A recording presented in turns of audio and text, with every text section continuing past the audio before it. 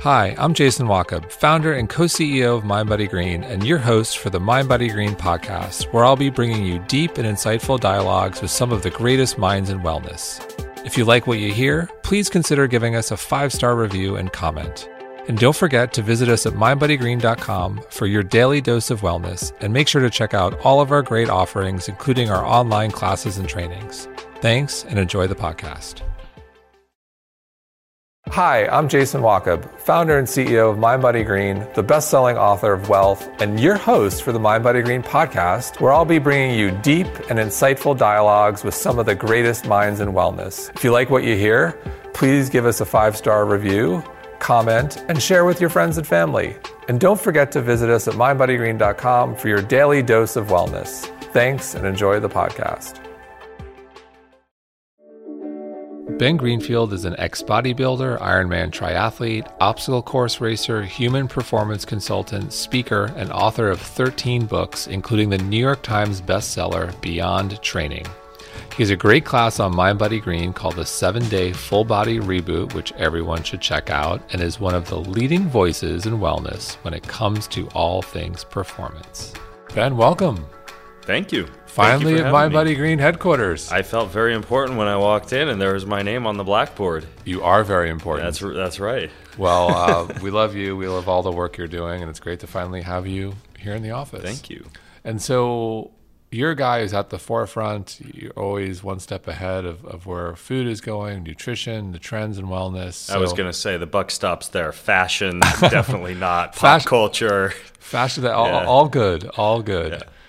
So what are you eating these days? Like, what's a day in the life of Ben Greenfield now in terms of just food, diet, nutrition? Like, from waking up to going to bed, what does that look like? Sure. As many people are aware of these days, that whole idea of a compressed feeding window and what it can do for your longevity and for shutting down inflammation and for enhancing focus and the production of your own ketones without having to go out and buy a $40 bottle of ketones. There's so many benefits to this concept of a compressed feeding window that I certainly do focus on that. So when I wake up, I generally don't eat anything until about 10 a.m. And we have a late dinner at our house. That's not, if you look at Ayurvedic medicine or traditional Chinese medicine or even some of the modern circadian rhythm studies, favorable for sleep. But when you look at the blue zones, right, one of the top things, in addition to legumes and wild plant intake and not smoking and low-level physical activity outdoors, is their social life, right? Breaking bread at the end of the day together as a family in a social environment. And with my kids in jiu-jitsu and tennis and piano and the family spread to the four corners of the planet all throughout the day, we generally don't really meet together at the end of the day for a family dinner until around 8 p.m., sometimes later. But despite that not being so hot for circadian rhythm and some of the things that happen when you go to bed with a belly full of food, to me the pros of a family dinner, coming together and we open our gratitude journals and we hang out and we talk about the day and we play table topics cards or break out exploding kittens or bears versus babies or whatever else the kids want to do. I think the pros of that outweigh any cons of eating late. So we eat late, but that means I wait a long time in the next day to eat. And when I do eat, I used to just kind of be on the like the green smoothie or superfood smoothie bandwagon, but I'm a little bit bigger fan now of eating based on the seasons. Meaning, for example, in the fall and the winter, I'm becoming a bigger fan of bone broths and stews, and I like this another Ayurvedic cleansing recipe called khichdi, which is like a split mung bean and basmati rice stew with a lot of anti-inflammatories like ginger and cumin and coriander and fennel and digestifs in it. And I'll have that with a little bit of coconut yogurt, but I'll have that warm, right? And something warm and kind of stewy in the fall and winter, but then in the spring and the summer, something lighter and cooler. So this idea of seasonal variety, it ties in quite well to this concept too of feast-famine cycling, right? Like having certain periods of time during the week or during the month or during the year where you eat food and calories ad libitum, right? And then certain periods of time where you restrict calories. But ultimately, my favorite meal is the smoothie. I know it's a cop-out. It doesn't take a lot of cookery, but I tend to choose a lot of things that would be Considered to be, I guess, what you might call like anti-aging or longevity-based ingredients in my smoothie. So I'll typically just grab a handful of things. We live out in the forest, so I try and get some wild plants like wild nettle or wild mint, or I'll go out to the garden and get some kale or bok choy or Swiss chard, some cilantro, parsley, thyme. I'll usually try to select like 5 to 7 different varietals. We know that plants, they produce a xenohormetic benefit, meaning that these wild plants that are bitter, that are sour, that are ugly, ugly ass tomatoes and apples, we know that they're far higher in antioxidants than some of the beautiful produce that you get at the grocery store. So I go out of my way to choose from our land and our garden as much as possible, but I'll just choose whatever looks good and throw it in the blender, and I'll choose things like cacao powder and aloe vera gel, coffee berry fruit extract, colostrum, chlorella, spirulina. I have all these little powders in the pantry, and so I'll just select. It's not the same every day. Sometimes I want green, some days I want a little bit more berry and red, and so I'll put beets and like red juice and things like that in there. Blueberry powder, strawberry powder. There's a new molecule they found in that called fisetin, which acts very similar to these things called sirtuins that you would find in blueberries and red wine and dark chocolate. Very similar anti-aging or longevity effect from wild strawberries. So strawberries, pomegranate, anything like that. I blend it all up with ice, and I'll usually use... You don't do almond milk or water, it's ice. Well, no, I use ice, but for my medium, for my liquid medium, there's 2 things I'll typically use, either bone broth, so I'll use like a good organic bone broth, or there's, you're no doubt familiar with this current infatuation in the supplement industry with what's called NR, or nicotinamide riboside. Mm-hmm. There's lots of stories going on right now about enhanced longevity for the price of a cup of coffee, which technically it's more than the price of a cup of coffee, but these molecules are becoming quite popular. They're taken orally, or there are these NAD injection clinics now popping up all over the place, and there's a staggering body of research on its ability to do things like enhance your own endogenous stem cell production, or to degrade or to slow down the degradation of mitochondria, damage to mitochondrial membranes, etc. But it's an expensive supplement, and it's even more expensive injection. There are molecules called beta-lactochines, and these actually simulate what NR does and what NAD does, and there's a tea called Pau-d'Arco-bark tea. And Pau-d'Arco-bark tea you can make and keep in your refrigerator in a glass mason jar, and you're getting a lot of the same benefits of spending a lot of money on one of these supplements or doing the injections, but you can use that as a base for the smoothie as well. So those are the 2 top things I'll use, either bone broth or Pau-d'Arco-bark tea. Got it. Pour it in there. I blend it up, and I blend it for a long time because I like it to get the consistency of like a Wendy's Frosty. So I blend and blend and blend, and then once it's done, and it's like ice cream. And I do use a lot of organic stevia, like vanilla stevia or butterscotch stevia. I don't mind the flavor of stevia. I know a lot of people are partial to like a monk fruit or something like that. Like a good organic stevia. There's some bigger companies that are now adding maltodextrin to their stevia. No coconut sugar. You do stevia? I really don't mind stevia. And I know part of it's a taste preference. Some people find it to be very bitter, but I love it. I travel with stevia. I'm on the airplane. I put stevia in sparkling water and drink it like a vanilla cream soda. I'm addicted to stevia, and I can think of worse addictions. But I blend it all up, and then I pour it into a mug, and I always add, kind of like in a acai bowl, I'll add coconut flakes on top, or cacao nibs, or goji berries, and then I will spend the first 45 minutes or so of my workday just reading research journals and articles, but it's always kind of hovered over my smoothie. I make it so thick I can eat it with a spoon, and I just sit there with my smoothie. I do have a cup of coffee. I have a cup of coffee when I wake up, but I don't consider it food. I don't put any calories in it, because any calories you put in coffee will break you out of a fast. So that was one of my questions. They will. Anything caloric will. Dr. Sachin Panda, who wrote the book The Circadian Code, goes so far as to say anything you taste, period, would break you out of a fast, even if it's acaloric. And what he means by that is when you consume anything that tastes, period, coffee, stevia, anything, whether it does or does not have calories, that it causes this incretin hormone response. It kind of primes your gut to begin to digest food. It might spark the appetite. It might slow down some of those autophagy mechanisms that you want to be active, those cellular cleanup mechanisms you want to be active during fasting. So if I have grass-fed ghee in the morning at my coffee, that technically, in your opinion, that breaks the fast. It breaks the fast. What I encourage people to do is, first of all, I've seen zero research, including Dr. Ponda's research, that if it's black and doesn't have calories in it, whether it's coffee or tea, that it really truly is going to disrupt a fasted state. It's non-insulinogenic. You don't see a spike or a drop in, for example, blood ketones if you're measuring that. You see a spike in blood glucose. That's a lot of people aren't aware of that. When you drink a cup of coffee, you get this big spike in blood glucose, but that's not because you're consuming glucose. It's because your liver releases a little bit in response to the coffee, and it's a very short-lived spike. If you've ever tested your blood glucose levels after a cup of coffee, they go up, but they come back down pretty quickly. And are you defining is a fast to you 14 hours at the minimum or 12 hours? And we know that the magic kicks in close to the 12-hour mark. We know that a lot of the longevity and autophagy benefits kick in past the 16-hour mark.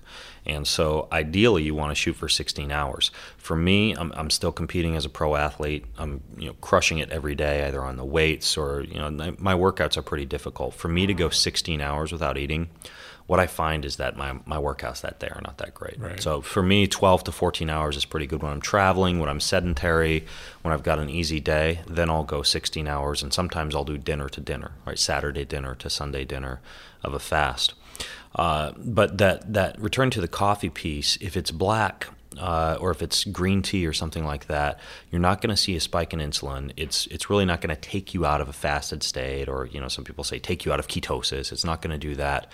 But once you add even a spoonful of MCT oil or ghee or anything like that to the coffee, that's calories. Yep. I mean, no matter any way you look at it, if you put that cup in a bomb calorimeter, it's going to generate heat, and in your body it's going to generate ATP, and anything that does that is fuel you have to burn before you tap into your own fatty acids. What if you're taking supplements in the morning? If you're taking that's the other thing. The it depends. If you look at the ingredient label of capsules, because I know people who are taking, and this is not uncommon, 30 capsules in the morning, or soft gels, or whatever, powders, things like that. So if I take an omega-3 in the morning, do I blow it up? If you look at omega-3s, you have a handful of omega-3s, it's like 80, 90 calories. Right. So it's the calories that blows up fasting. Exactly. So what I do is anything that doesn't have calories in it, like nasal delivery mechanism, like I do a little bit of intranasal NAD for a supplement, or something like what would be another example? Creatine. I haven't saved that. That's in my morning smoothie. There's not that many supplements that I take in the morning when I first get up. I take some supplements with breakfast, because it enhances the absorption anyways. But up until then, just a cup of black coffee. That's it. Nothing in the coffee. Okay. And then I have the smoothie, and I'm a big fan of this idea of, like Cal Newport's book, Deep Work, and I just go underground. I go into my bat cave in the basement, and I'm like a horse with blinders for the next 4 to 5 hours. I'm podcasting, I'm blogging, I'm writing, I'm on phone calls. I got a walking treadmill, so I'll usually walk a good 3 or 4 miles during that time. I have a headset, and I'll dictate a lot of my emails or dictate some of the things I need to write. So I move a lot while I'm down there working. And then sometime around 2, I pop up and I have lunch. And lunch, very similar approach. In the spring and the summer, it's like a cold raw salad, right? Like lots of vegetables from the garden, and I typically top that with a can of Wild Planet anchovies or sardines, or a handful of seeds and nuts. I like hemp seeds. I like pine nuts. I like macadamia. I like baru. I like tiger nuts. I try and keep very exotic with your nuts. Yeah, I like almonds are boring. Let's face it. What about cashews? Cashews. They're all right. I'm not a huge fan. I feel like cashews are making a little bit of a comeback. They could be. Maybe that's I'll tell you how I like the cashews, the raw cakes. I go to Helsinki. I speak at an event in Helsinki every year, and every coffee shop in Finland has these raw cakes, and usually the mix for the raw cakes is largely like a cashew, a cashew mix. And so I'm a fan of cashews as an ingredient, but not simply as something I'd sprinkle on top of a salad. I do like to take them in a mortar and pestle and grind the cashews. If I'm going to make a fish, dredge the fish through eggs, and you can dredge it through a little coconut flour, and then you sprinkle some cashews on top, and then you fry your fish. Chef Ben Greenfield. Yeah, that's a good way to do your cashews. So yeah, and then in the fall and the winter, I'll take that same recipe and just a whole bunch of different vegetables, seeds, nuts, fish, etc., and I just put it in the cast iron skillet, and I'll cook that up with some herbs and some spices. I'm a big fan of these no carbohydrate, no calorie Japanese yam noodles, the shirataki noodles. And you can buy these at most health food stores, and they don't have any calories. They're just insoluble fiber, but I'll put those on top of the salad, and it makes it a little bit more filling, and it's almost like eating pasta for lunch, but there's it's just more fiber, and they taste great with noodles, or with the noodles taste great with fish, seeds, nuts, things like that. So I have that for lunch, and then I usually take a nap. And Take a nap? I do, almost every single day. About 20 to sometimes up to an hour. I go upstairs. I have one of these things called a biomat. It's like a red infrared heat producing mat, and I lay down on that, and I put on some relaxing sounds on some noise blocking headphones. I just lay there after lunch, and sometimes I don't fall asleep. Sometimes I do, but that's my time to kind of check out. Because often while I'm sitting there eating my lunch, I take a long time to eat a salad. I'm a big fan of enhancing your digestive enzyme production by chewing each bite 25 to 40 times. I always have bitters or digestives before every meal or with the meal, like lemon, fennel, ginger. I've got all the spices in my cupboard. And you can even keep the pepper grinder you can take and put like coriander, caraway, fennel, different seeds in there that would be like traditional Ayurvedic blends for enhancing digestion, and I'll sprinkle that on top of the salad. But I always try to enhance digestion by eating slowly, and so a lot of times during my salad, I'm reading emails. I'm kind of looking at what happened while I was down, just locked away with my phone off for the past 4 to 5 hours working. Right. So it's not like I'm not relaxed during lunch. I'm not doing anything stressful. I'm not a fan of eating in a stressed state. But by the time lunch is over, I'm ready for a nap. So take a nap. Get up, get more work done. My kids come home from school. I usually work out with them, and take them out in the forest, and we shoot the bow, and we do plant foraging, and we'll meditate, and just do all the things they're not learning at school. And then, like I mentioned, usually everybody's off to piano or tennis or whatever, and I'm back working between about 7 and 8 to put out any last minute fires. And then dinner is the one meal that I will consume ad libitum in terms of kind of ignoring macronutrients. I still eat healthy food. I say if you're gonna cheat, if you're gonna have a big meal, at least have a big meal on good food, right? Like if I'm gonna cheat, I don't want something that's gonna make me feel like shit for the next 3 days, right? Like I want to just have more of like a wonderful basket of sweet potato fries, or or kale chips, or I make a wonderful like grass-fed ribeye steak or something like that. Like that's what I'll cheat on. And so dinner, my wife is kind of a foodie. My children they're in a cooking class right now as we're speaking over with Chef David Boulay in Tribeca or in Flatiron. And so we usually all kind of pitch in for dinner, and it's widely varied, but it's always real food. It's typically a lot of things that are fermented, soaked, sprouted. Usually we've always got sides of kimchi, sauerkraut, coconut yogurt, or homemade yogurt.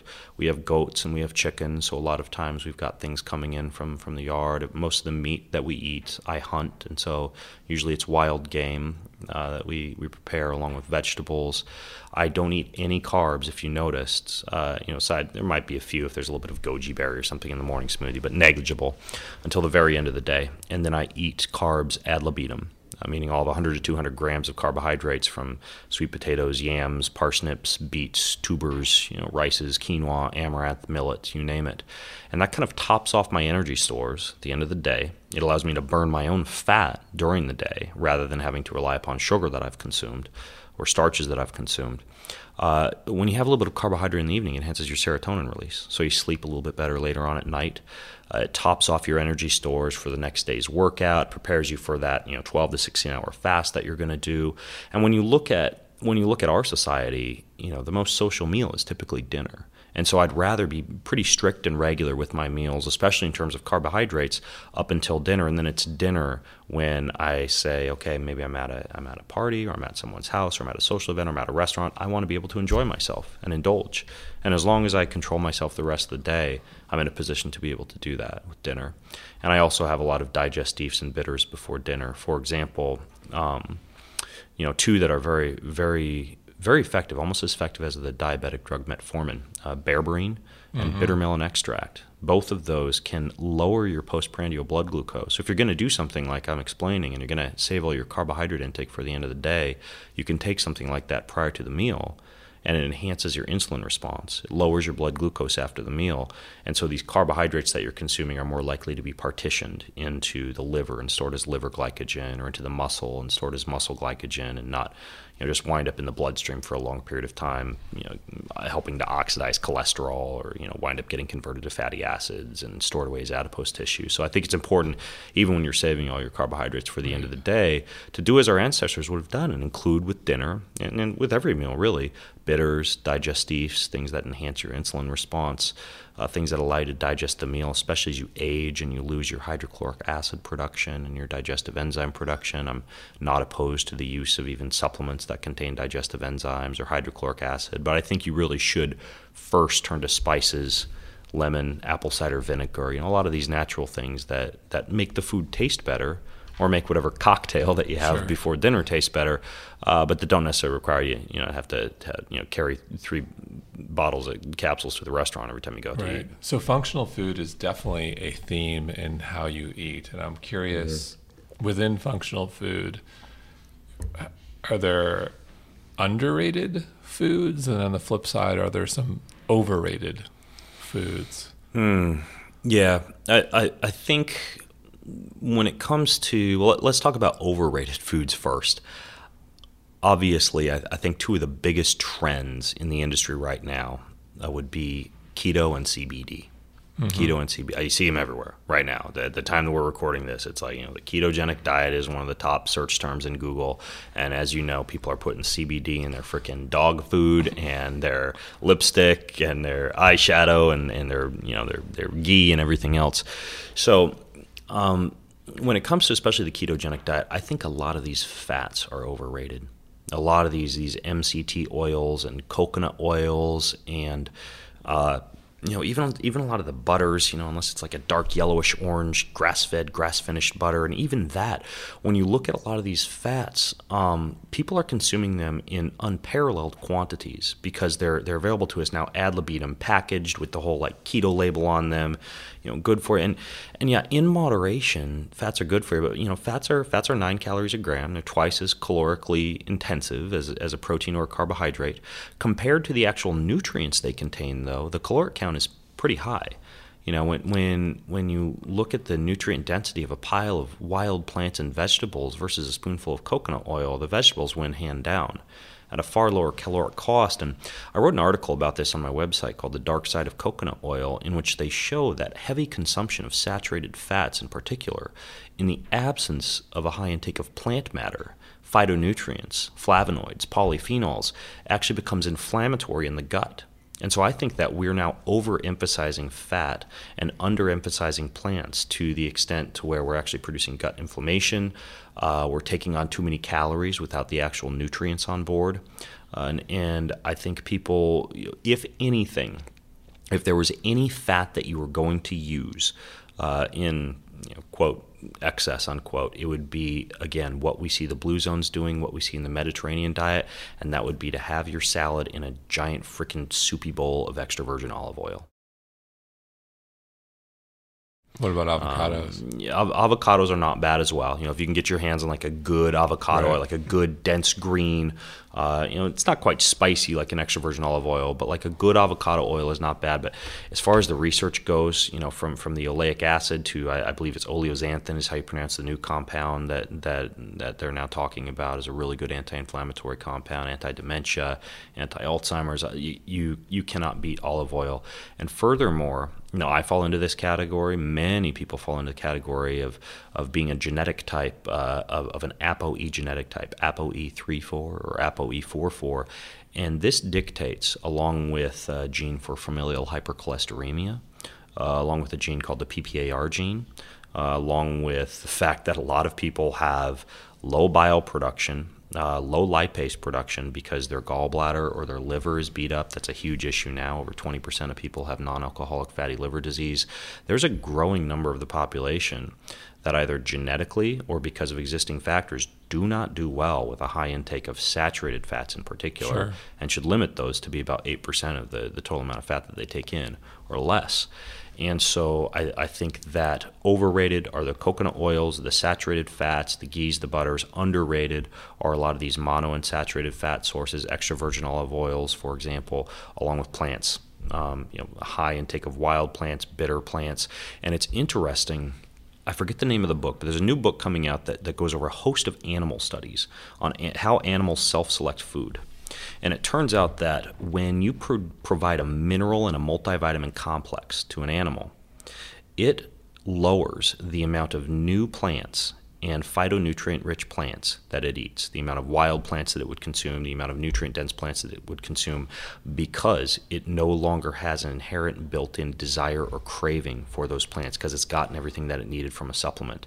And when you look at fortified packaged foods, fortified with vitamins, fortified with minerals, you look at cereals that are now fortified, you look at the variety of done-for-you fortified meals that we can eat that are also calorically dense, what winds up is we lose our palate, we lose our craving for a lot of these nutrient-dense foods like the wild plants. So I think people need to restore to themselves a taste for plant matter, like dandelion, nettle, mint, parsley, cilantro, thyme. What's your favorite underrated vegetable? Nettle. Nettle. If you go out to my land out in Spokane, can you pick up nettle like Whole Foods Market, or you can it's sold as like a testosterone, right. But nettle seed. I can you buy a $40 bottle of wild nettle extract from the health food store.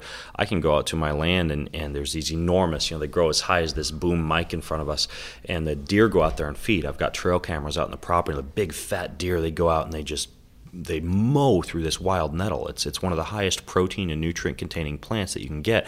It stings you when you try to pick it, so you got to be kind of careful the way that you pick it. My kids will wear gloves when they get it, but you can just run your hands up the stalk and these seeds just fly off. The same thing you're paying for at the grocery store. You can harvest. Dandelion is another. Sure. It grows all over the place. It's one of the best things you can do for your liver. I feel like you can pick that up at any grocery market. Yeah, dandelion is not hard. Nettle's a little bit more difficult to find, but it tastes great. It's nutty. I'll put it in water, and you can kind of stew it over the countertop. It makes a nice tea, and then you can take the leaves that you stewed for the tea, and you put those in a smoothie for the fiber and to get some of the more nutrients out of them. So what about, you mentioned CBD? Yeah. Full disclosure, I ran a CBD company for a couple of years. It was my top-selling product. But it was a pain in the ass because payment processors shut you down, banks shut you down, you got to change your URL, you got to change your brand name. That's because it's technically illegal. If it's hemp, what's the difference? Unless it's hemp. And technically, that's all semantics, right? And I don't understand why there's not more companies just saying, hey, we're hemp. We're not CBD, we're hemp. Well, CBD is part of the hemp plant. Right, exactly. So the idea with CBD is, I think very similar to psilocybin, we're only at the cusp of discovering everything that the endocannabinoid system can do for you. And there are a host of molecules that exist in the plant in addition to CBD and THC that we haven't even yet begun to study, that pharmaceutical companies have not patented in the same way that they've patented CBD. Well, GW... Yeah, GW patented CBD, particularly for the use of inflammation, I believe. Yeah. So you can still market it and sell it as long as you're not selling CBD as an anti-inflammatory supplement. It's efficacious. Most people who try it and don't see results did not use enough. A lot of people especially who use it for sleep, that's one of the biggest pain points. You need to use. For some people, it can keep them up. It can, especially in small amounts. It's kind of like L-theanine in that respect. You need to take about 100 milligrams or more to really truly get a good deep sleep effect. And the interesting thing is that weed, THC-rich strain, sativa strain, anything like that actually disrupts deep sleep cycles pretty intensively. Right. As soon as you remove the THC and you just do CBD, about 100 milligrams, fantastic for sleep. But you think it's a little overrated? I am a fan of it. I don't think that's overrated. I said it was trendy and it's popular, but I actually don't think it's overrated. I think it's a very efficacious supplement. Anytime something gets over-marketed, I kind of cringe a little bit. Like when I was just in the Inscape over in Flatiron. I just walked my kids through there to show them the dome. I wanted to show them the meditation dome, and of course you walk through there and they got the CBD ghee and the CBD coconut oil and the CBD coffee, and I'm a capitalist. I'm just fine if you want to create a bunch of compounds that have CBD in them, but it still just kind of irks me a little bit to just see. Well, like the whole legal, like hemp versus CBD, I think is interesting. I think most people know the difference, and like hemp's legal, and the whole like, you know, where you source it from, all that stuff. Where it's like a lot of the CBD being sourced in the U.S. Like, do you really know where it's coming from? Exactly, and you don't. It's got to be pesticide and herbicide free. Right. It's just like wine. You know, I love wine. I'm a fan of what wine can do for you, but same thing. Not all wine is created equal. Not all CBD is created equal. And so, you know, two trendy things in the industry: keto, overrated; CBD, probably underrated. And so, you mentioned CBD. I'll segue to like supplements, because you also mentioned NR, NAD. Like, what do you think is interesting and trending, and what do you think is a little overrated? Yeah, in terms of ingredients, all that stuff. When you look at the research on supplements, the stuff that just has almost an ironclad body of research behind it for efficacy, we always come down to the same main compounds. We know that a good omega-3, either a vegan-based omega-3 from some type of algal oil or krill, or a fish oil, if it's from a fish lower down in the chain, like a sardine or an anchovy, and it's not rancid, and preferably it's in its triglyceride form as you'd find it in nature, and ideally packaged with the type of things that fish use to protect the oil from becoming rancid, you know, tocopherols or astaxanthin, any of these type of things. If you got a good fish oil's got a lot of good research behind it. Creatine's another. I mean, creatine, no need to load it, no need to do any fancy cycling. 5 grams of creatine a day for the nootropic benefits, for staving off sarcopenia. You know, obviously the sports performance benefits are well known, but it's safe, it's easy, it's affordable. So fish oil and creatine are two that I use. I'm a huge fan of, and just about everything from there on out comes down to customization. So you asked about one that's overhyped. Vitamin D, for example. You look at vitamin D. Now, I carry the gene because I've done extensive genetic testing. My body does not make much vitamin D from sunshine. It just doesn't. Right. I don't carry the gene that allows for that conversion. So a vitamin D supplement actually is something that's a wise choice for me. You know, I could also get by with a high intake of mushrooms, for example, which have a lot of vitamin D, or do a lot of liver, for example. But vitamin D supplementation for me, because I've tested and found that I carry that gene, is something that I would do as a wise choice. Other people who don't have that problem, who are popping vitamin D like candy, 2,000, 4,000, 6,000, 10,000 units a day, that can draw calcium into the bloodstream and cause calcification of the arteries. And people are like, my vitamin D is at 100, I'm doing great.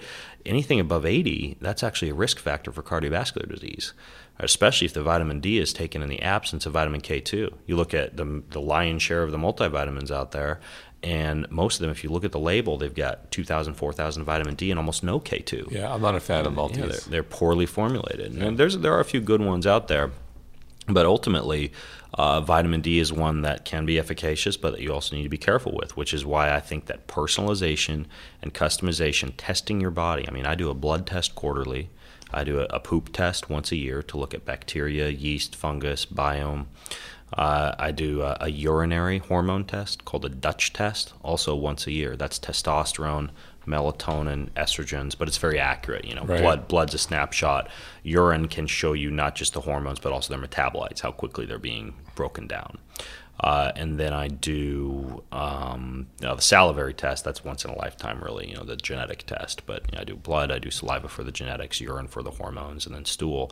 And once I have those values, I know what I can and cannot take. Another one that's overhyped is probiotics, for example. You got to know what you're taking, which strains. Well, you not only got to know which strains, but there's very little evidence that any of these strains even populate the gut. People are saying, well, I did my microbiome testing with whatever, American Gut Project or Ubiome or Viome or whatever. There's a million of them. And so I have these results and it says I'm low in this bacteria. Well, I should go out and take this probiotic, right? That's logical. That seems to make sense. But there's no evidence that by going out and taking that bacteria, you're actually going to affect any positive change. That it's actually going to populate your gut, or that it's going to produce a change in IBS or IBD or anything like that.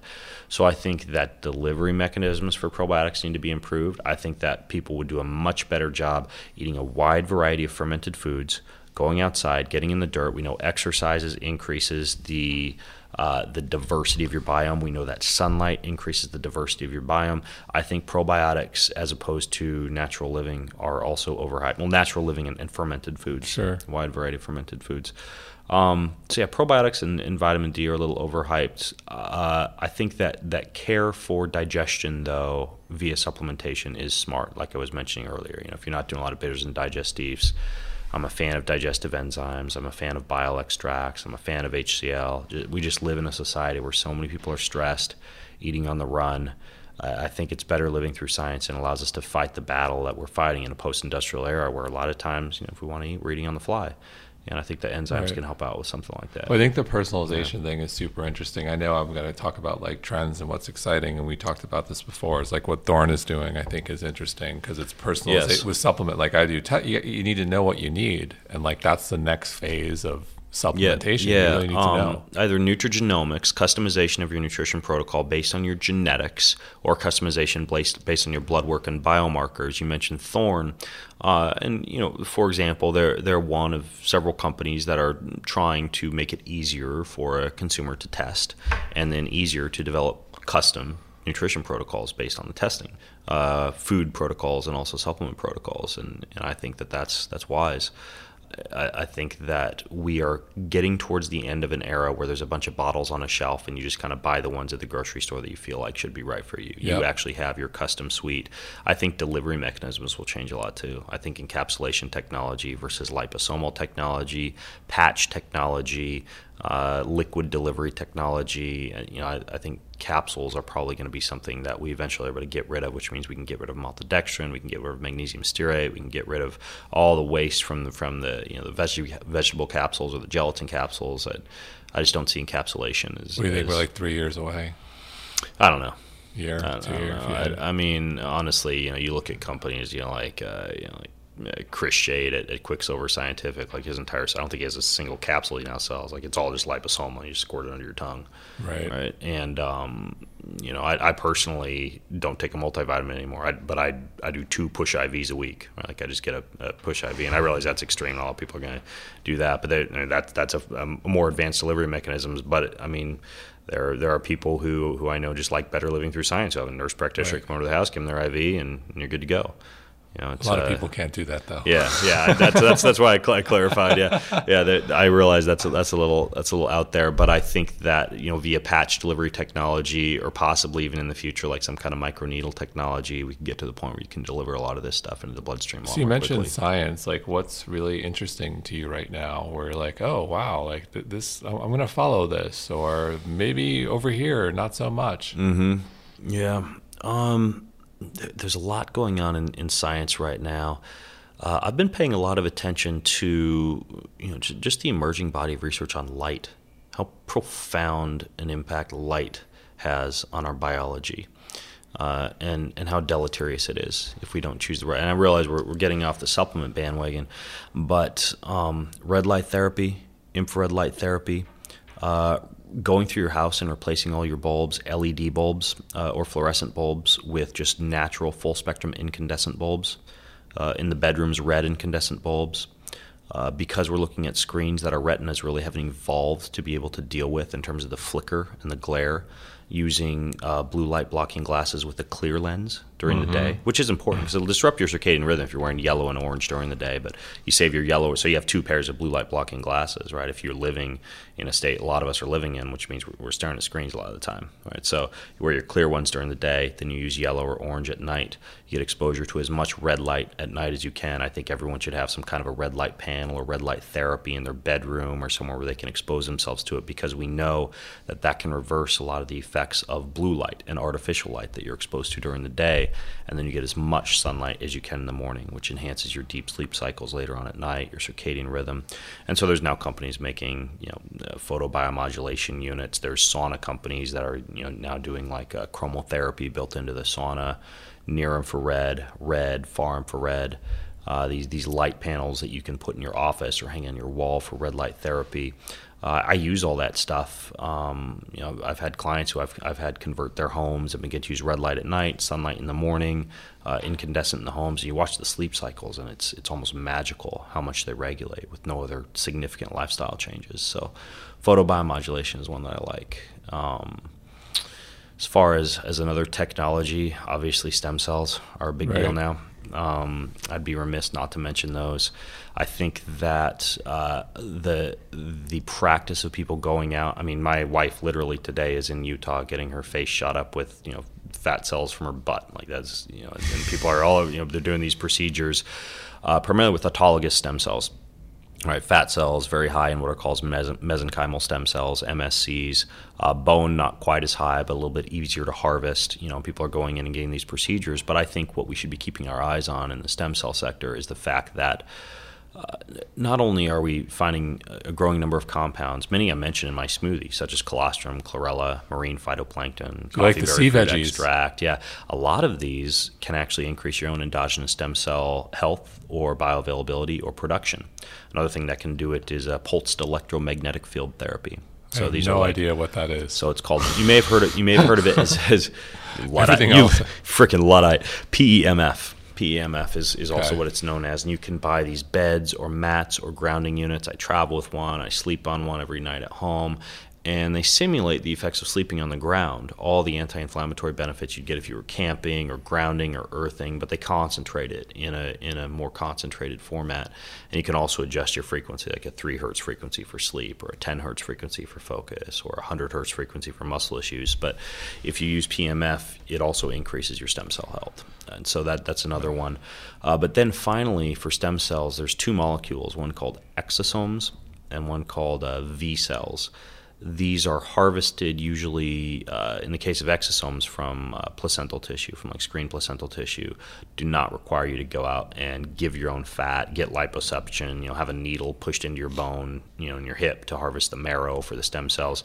You can literally just go in and get a procedure, an anti-aging procedure where you can. I'd rather just take NR. Yeah, you could also just take NR. But, I mean, I'll just take the capsule. I've done it all, and I would say one of the more profound things I've done for my recovery, and for I test my telomere length. I use a company called Telo Years. I test my telomere length, and the one thing that brought me down the most as far as my biological age. So what's your biological age? A stem cell injection. It's at 20 right now. How old are you really? I'm 37. 37 for 20. Yeah, it's pretty good.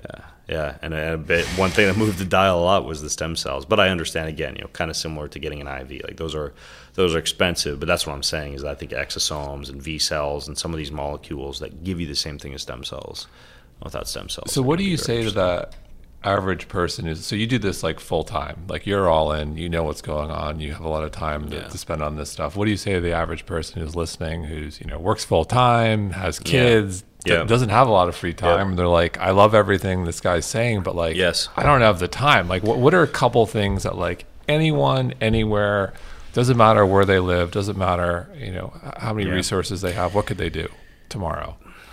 It all comes down to your mitochondria. If you can care for your mitochondria, you're going to hit the 80-20, right? You're going to get 80% of the results from 20% of the work. When it comes to mitochondria and free or relatively inexpensive things that you can do to enhance mitochondrial health, I'll give you 5. The first would be sunlight. We know that sunlight charges the human battery. We know the human body is a battery. We know the whole idea of a sodium-potassium pump on the cell membrane is old news, old research. That's not how the body works. Every cell has an aqueous gel matrix of water that surrounds it, and the only way that minerals, electrolytes, can move in and out through the cell membrane is when you are adequately hydrated with adequate minerals and adequate exposure to near and far infrared light, UVA and UVB radiation. So sunlight is number 1, but that sunlight must be paired with adequate water intake. So don't only get out in the sun, but drink good, pure, natural water that's preferably filtered. If you can get either structured water or hydrogen-rich water, I think those are the 2 healthiest forms of water to drink. You don't have to do that. I realize now we're getting into spending a little bit more money, right. But even just like a good, ditch the plastic water, try and go with a Pellegrino or a Gerald Steiner, get a water filter like an AquaTrue or an under-counter reverse osmosis unit or a structured water filter. Those are very affordable. Something that cleans up the water that you're drinking. How many glasses? In the sunlight, get water. The whole number of glasses, things that it widely varies. I'll tell you what's more important. What's more important is that you get minerals along with the water. Because if you get minerals along with the water, you got to drink a lot less water than you think. But I'm assuming one glass is not enough. I'm saying in No. ballpark, Okay, so 6 to 8. Ballpark, let's say you're not sweating heavily. It's your weight in pounds. Right. Divided by 2, that's how many ounces. So Okay. you weigh 180 pounds, divide that in 2 is 90 ounces of water a day. So you're looking at 10 glasses. You always got to put things in terms of Starbucks, right? Like 10 small Starbucks latte size glasses of water per day. So 10 glasses. Yeah. Okay. That would be dependent on weight, but the minerals are important. My house, I've got Celtic sea salt, which is it's cleaner than Himalayan. I've got there are companies that make very mineral rich solutions, like AquaTrue has mineral drops, or Quintron has this hypertonic seawater like solution. You can buy these salt crystals called Soleil, and you can put them in a mason jar and put the water on top of those. But getting a lot of good minerals in the diet, not only from a high intake of plants, but also trace liquid mineral drops, putting a little bit of sea salt into each glass of water. Very, very good for, again, charging the human battery when you combine that with water and sunlight. Okay. What's number 3? Water, sunlight, minerals, grounding or earthing, meaning getting outside in your bare feet, trying to get in touch with the planet every day. And there are multiple ways to do that. Yesterday's workout for me was I brought my kids to the park. And I chased them all around the park, and I'm doing pull-ups and crawling through tunnels, but I took my shoes off and I was crawling around on my hands. So I had a good half hour where I was running around in the park and I was in touch with the planet. And I try and figure out some way every day where I can touch Mother Earth and actually gather a lot of the negative ions, a lot of the anti-inflammatory potential, a lot of its ability to be able to reset the human battery. Even more important if you fly. So sunlight, water, minerals, grounding and earthing. The last one people don't like as much, but the number of health benefits, from the boost in metabolic rate to the increase in brain-derived neurotrophic factor, to simulating a lot of the effects of fasting, to losing weight, to enhancing nitric oxide production, which is like Viagra for your whole body, is cold. Taking a cold shower at least once a day. I love those. Either a cold shower or going for a walk in the cold. Like if you're here in New York City, you put on gloves, you put on a hat, you put on your pants, but you wear a t-shirt, right? And you walk your 2 miles to work or whatever in your t-shirt, so you're kind of cold. And people pay $70 to go to a cryotherapy chamber, and we got one for free right outside. So how long is it for the cold shower? 10 seconds, 30 seconds? I go about 2 minutes. How about the hour? And mostly the only reason I don't go 5, which is a lot of the research is like 5 minutes more. I just don't want to waste water. I feel like I'm wasting water if I'm staying in a cold shower. What's the minimum? Is it like 30 seconds? It's 2 minutes really. You need to get a good 2 minutes of cold exposure, and you can, when you're first easing into it, go back and forth. Do 20 seconds of hot and 10 seconds of cold. It's like the one thing I'll just never do it. I hate cold showers. It's just not. I'll do everything else. I used to say the same thing. I just can't. I have for me, maybe it's a little bit of bad memories playing basketball in high school and college and going to bad gyms where it's like, oh, fuck, we have to take a cold shower before we get in a fucking bus or a plane for 2 hours. I'm like, oh, it's just like bad. I get it. You need to unleash your inner beast. You need to shut up your inner bitch. You need to get in the cold shower. Okay. Just do it. So I have faith in you. So last question. So a lot going on with you personally. Just talk about what are you up to these days? Your company Kion. What can we expect from you in 2019 and beyond? What I'm most excited about, in addition to Kion's my playground for supplement formulations. Right now I'm developing an anti-aging and longevity formulation actually. Based on a lot of the ingredients I've been researching. I want people to be able to have my smoothie in a pill, right? Or in one of those other delivery mechanisms that we talked about. So, we do a coffee and a clean food energy bar, and we've got a few different supplements from your coffee is great to fish oil. Thank you. It makes it really, really large. What do you call the head of the espresso? The crema. Yep. It's like twice as high when you make a coffee with the Kion coffee. But I, for the past 2 years, 3 to 5 hours a day, I've been working on a book, heavily researched, over 3,000 scientific references. It's over 1,000 pages long right now, so a lot will go to the cutting room floor. Wow. It's a complete guide to mind, body and spirit optimization. What about the green? My last book. Yeah, that's true. The mind, body, and green spirit optimization.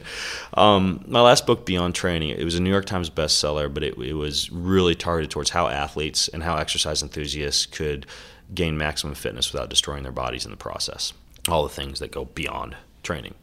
And this next book, I wanted to bring in a lot more updated research, focus on a lot more of this concept of marrying ancestral wisdom to modern science, bring in a lot of spirituality, gratitude, energy medicine, traditional Chinese medicine, Ayurvedic medicine, a lot of these more spiritual Eastern concepts that I didn't weave into that first book that I wrote on fitness.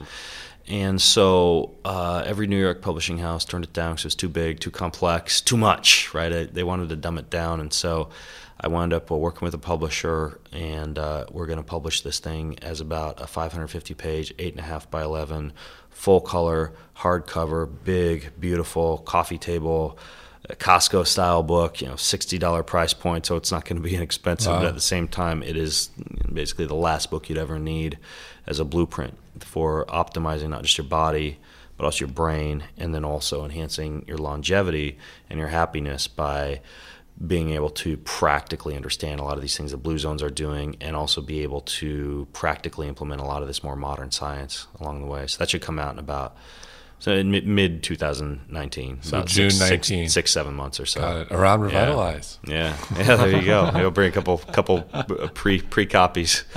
Well, that's very exciting. I'm looking forward to reading that book. Sounds like it's an awesome project. And I'll send you one. Postage will be hefty. I love it. My type of dense read. Yeah. Ben Greenfield, thanks so much. Thanks, man. Thanks, guys. It was fun.